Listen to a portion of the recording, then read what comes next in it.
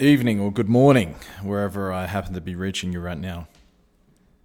Welcome back. I'm sorry it's been a little bit of time. I've just had a bunch of other stuff going on. But we're going to look at the Ludic fallacy.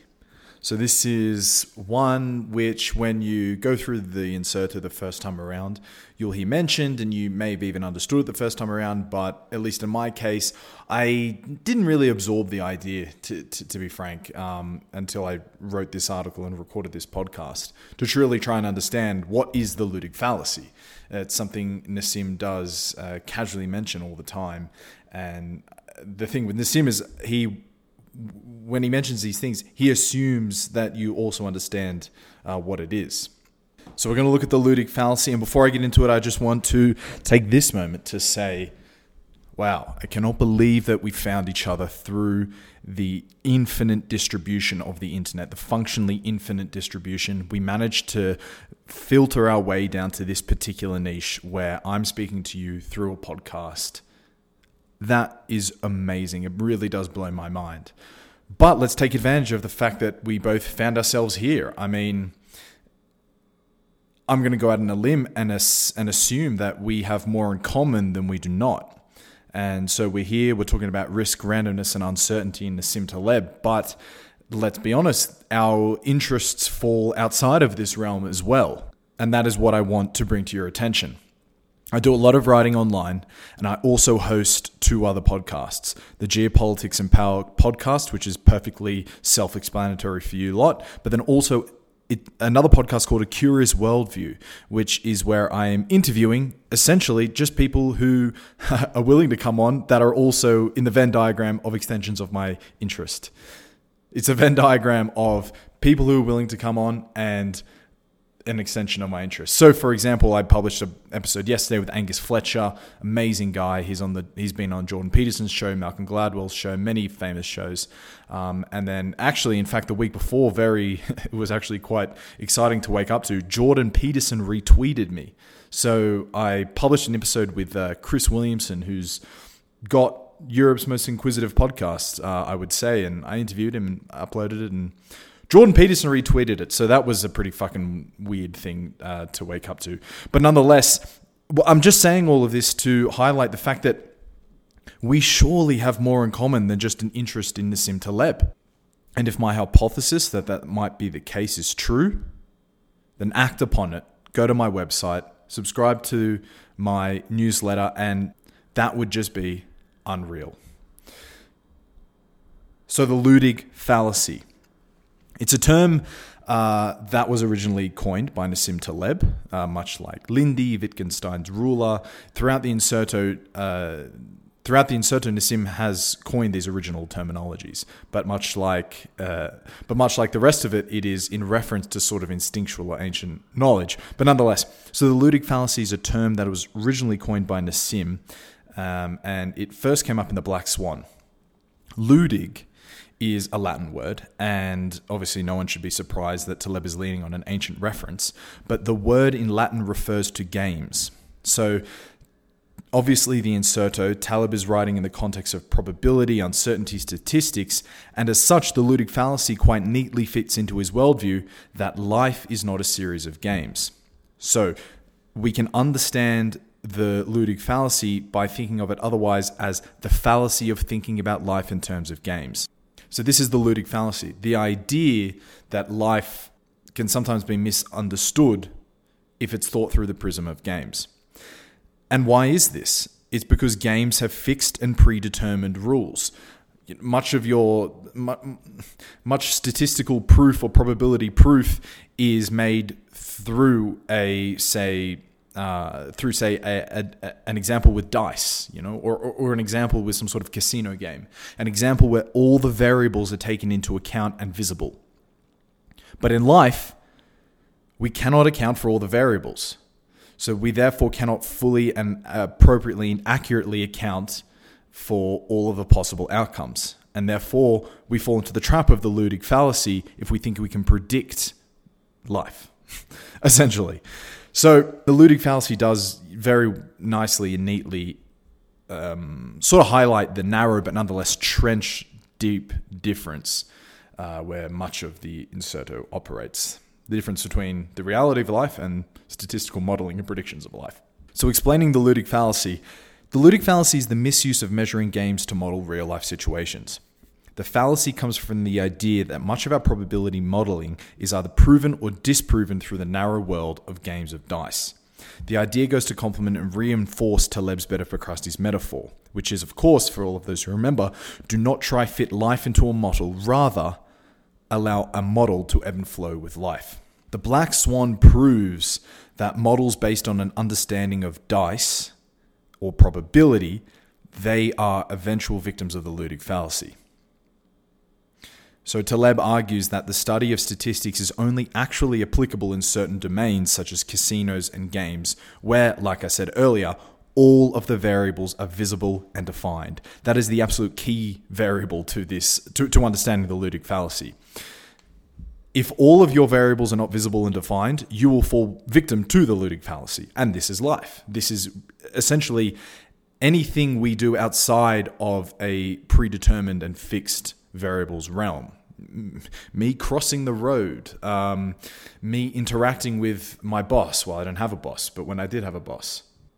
Me interacting with my family, with my girlfriend, with an animal, by getting on a plane, by predicting where this podcast is going to go, by predicting how my website is going to go, by predicting how I'm going to treat a client. Essentially, all of these pursuits, right? You can measure trade-offs according to whatever you think the probability and likely outcomes are, but if I'm going to physically make a prediction, it's likely going to fall victim to the Ludic fallacy, because in all of those things I just mentioned, there are functionally infinite amount of variables, and therefore they're not all visible, and therefore they're not all defined, and therefore they're completely subject to the Black Swan. And I hopefully don't need to remind you all of what the Black Swan is. And this is the problem with the Ludic fallacy. As soon as you enter real life and leave behind the realm of defined variables, most statistical and therefore predictive models become victim to the Ludic fallacy. And why? Because in real life, we're not in possession of all the variables. The future is composed of infinite possibilities and contains far too many variables for even all of the world's supercomputers combined working together to take into account. When you're not playing games, Ludic, it is impossible to be in possession of all available information. This is sort of an insight that Taleb makes just again and again and again abundantly clear, and what makes his ideas so contrarian and different to what the sort of common understanding of the world is, what a generally informed worldview might look like.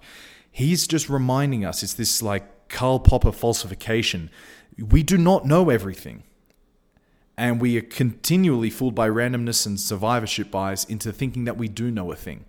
But the truth is there are always going to be variables outside of our understanding, because small unknown variations in the data can have a huge impact.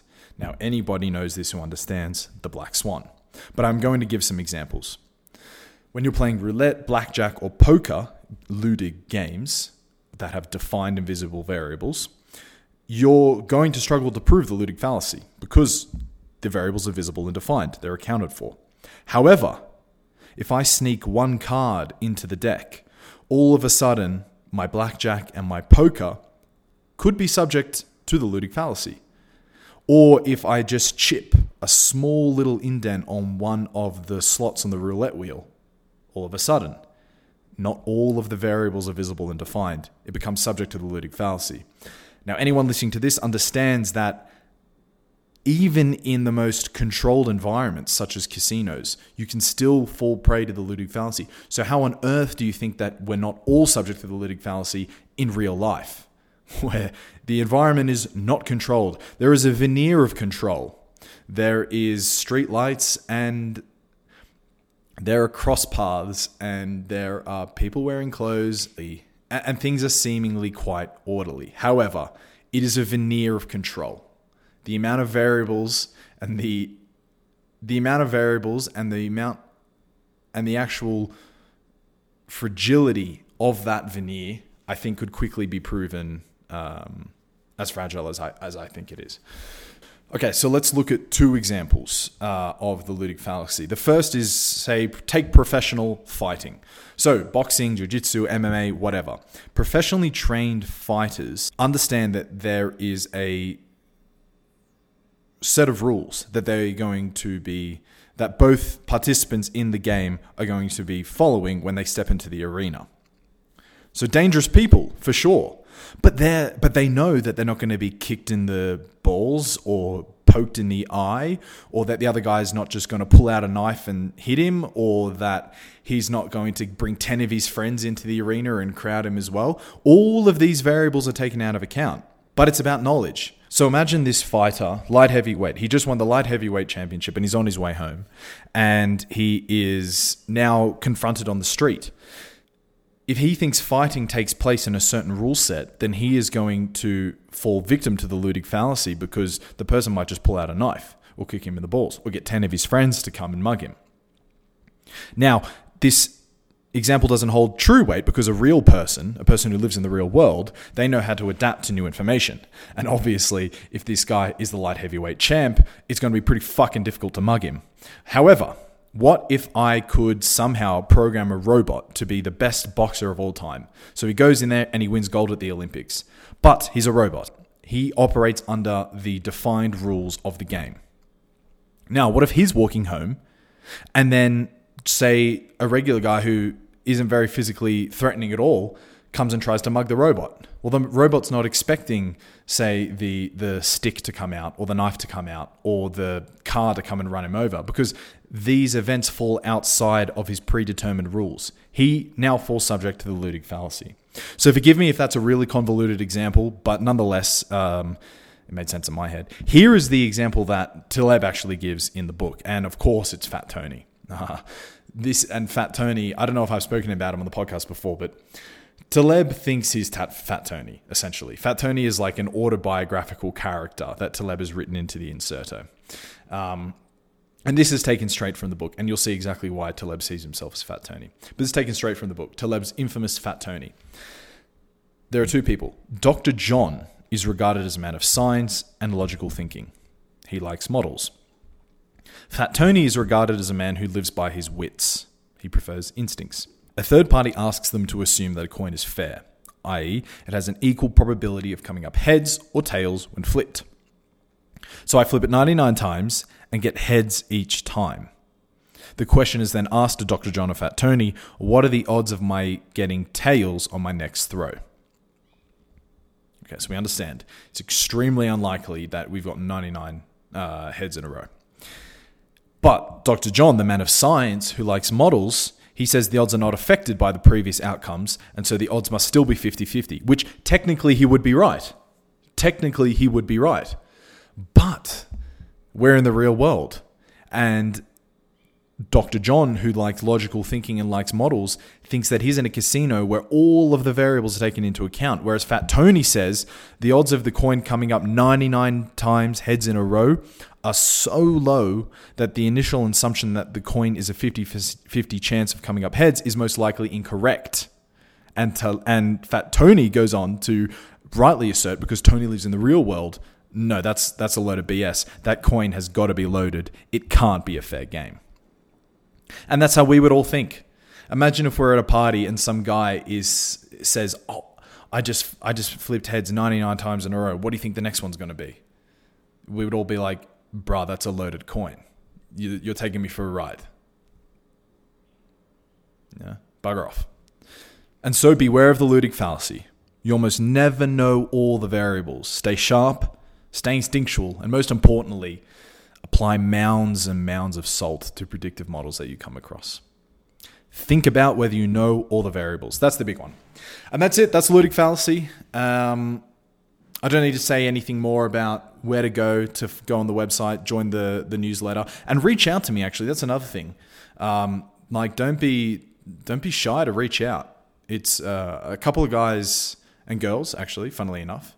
Mostly Brazilian. I don't know what it is, but there seem to be a disproportionate amount of Brazilian women who listen to this podcast. But nonetheless, reach out to me because, I don't know, it's cool. That's what it is. It's cool. Ludic fallacy. Cheers. Laters.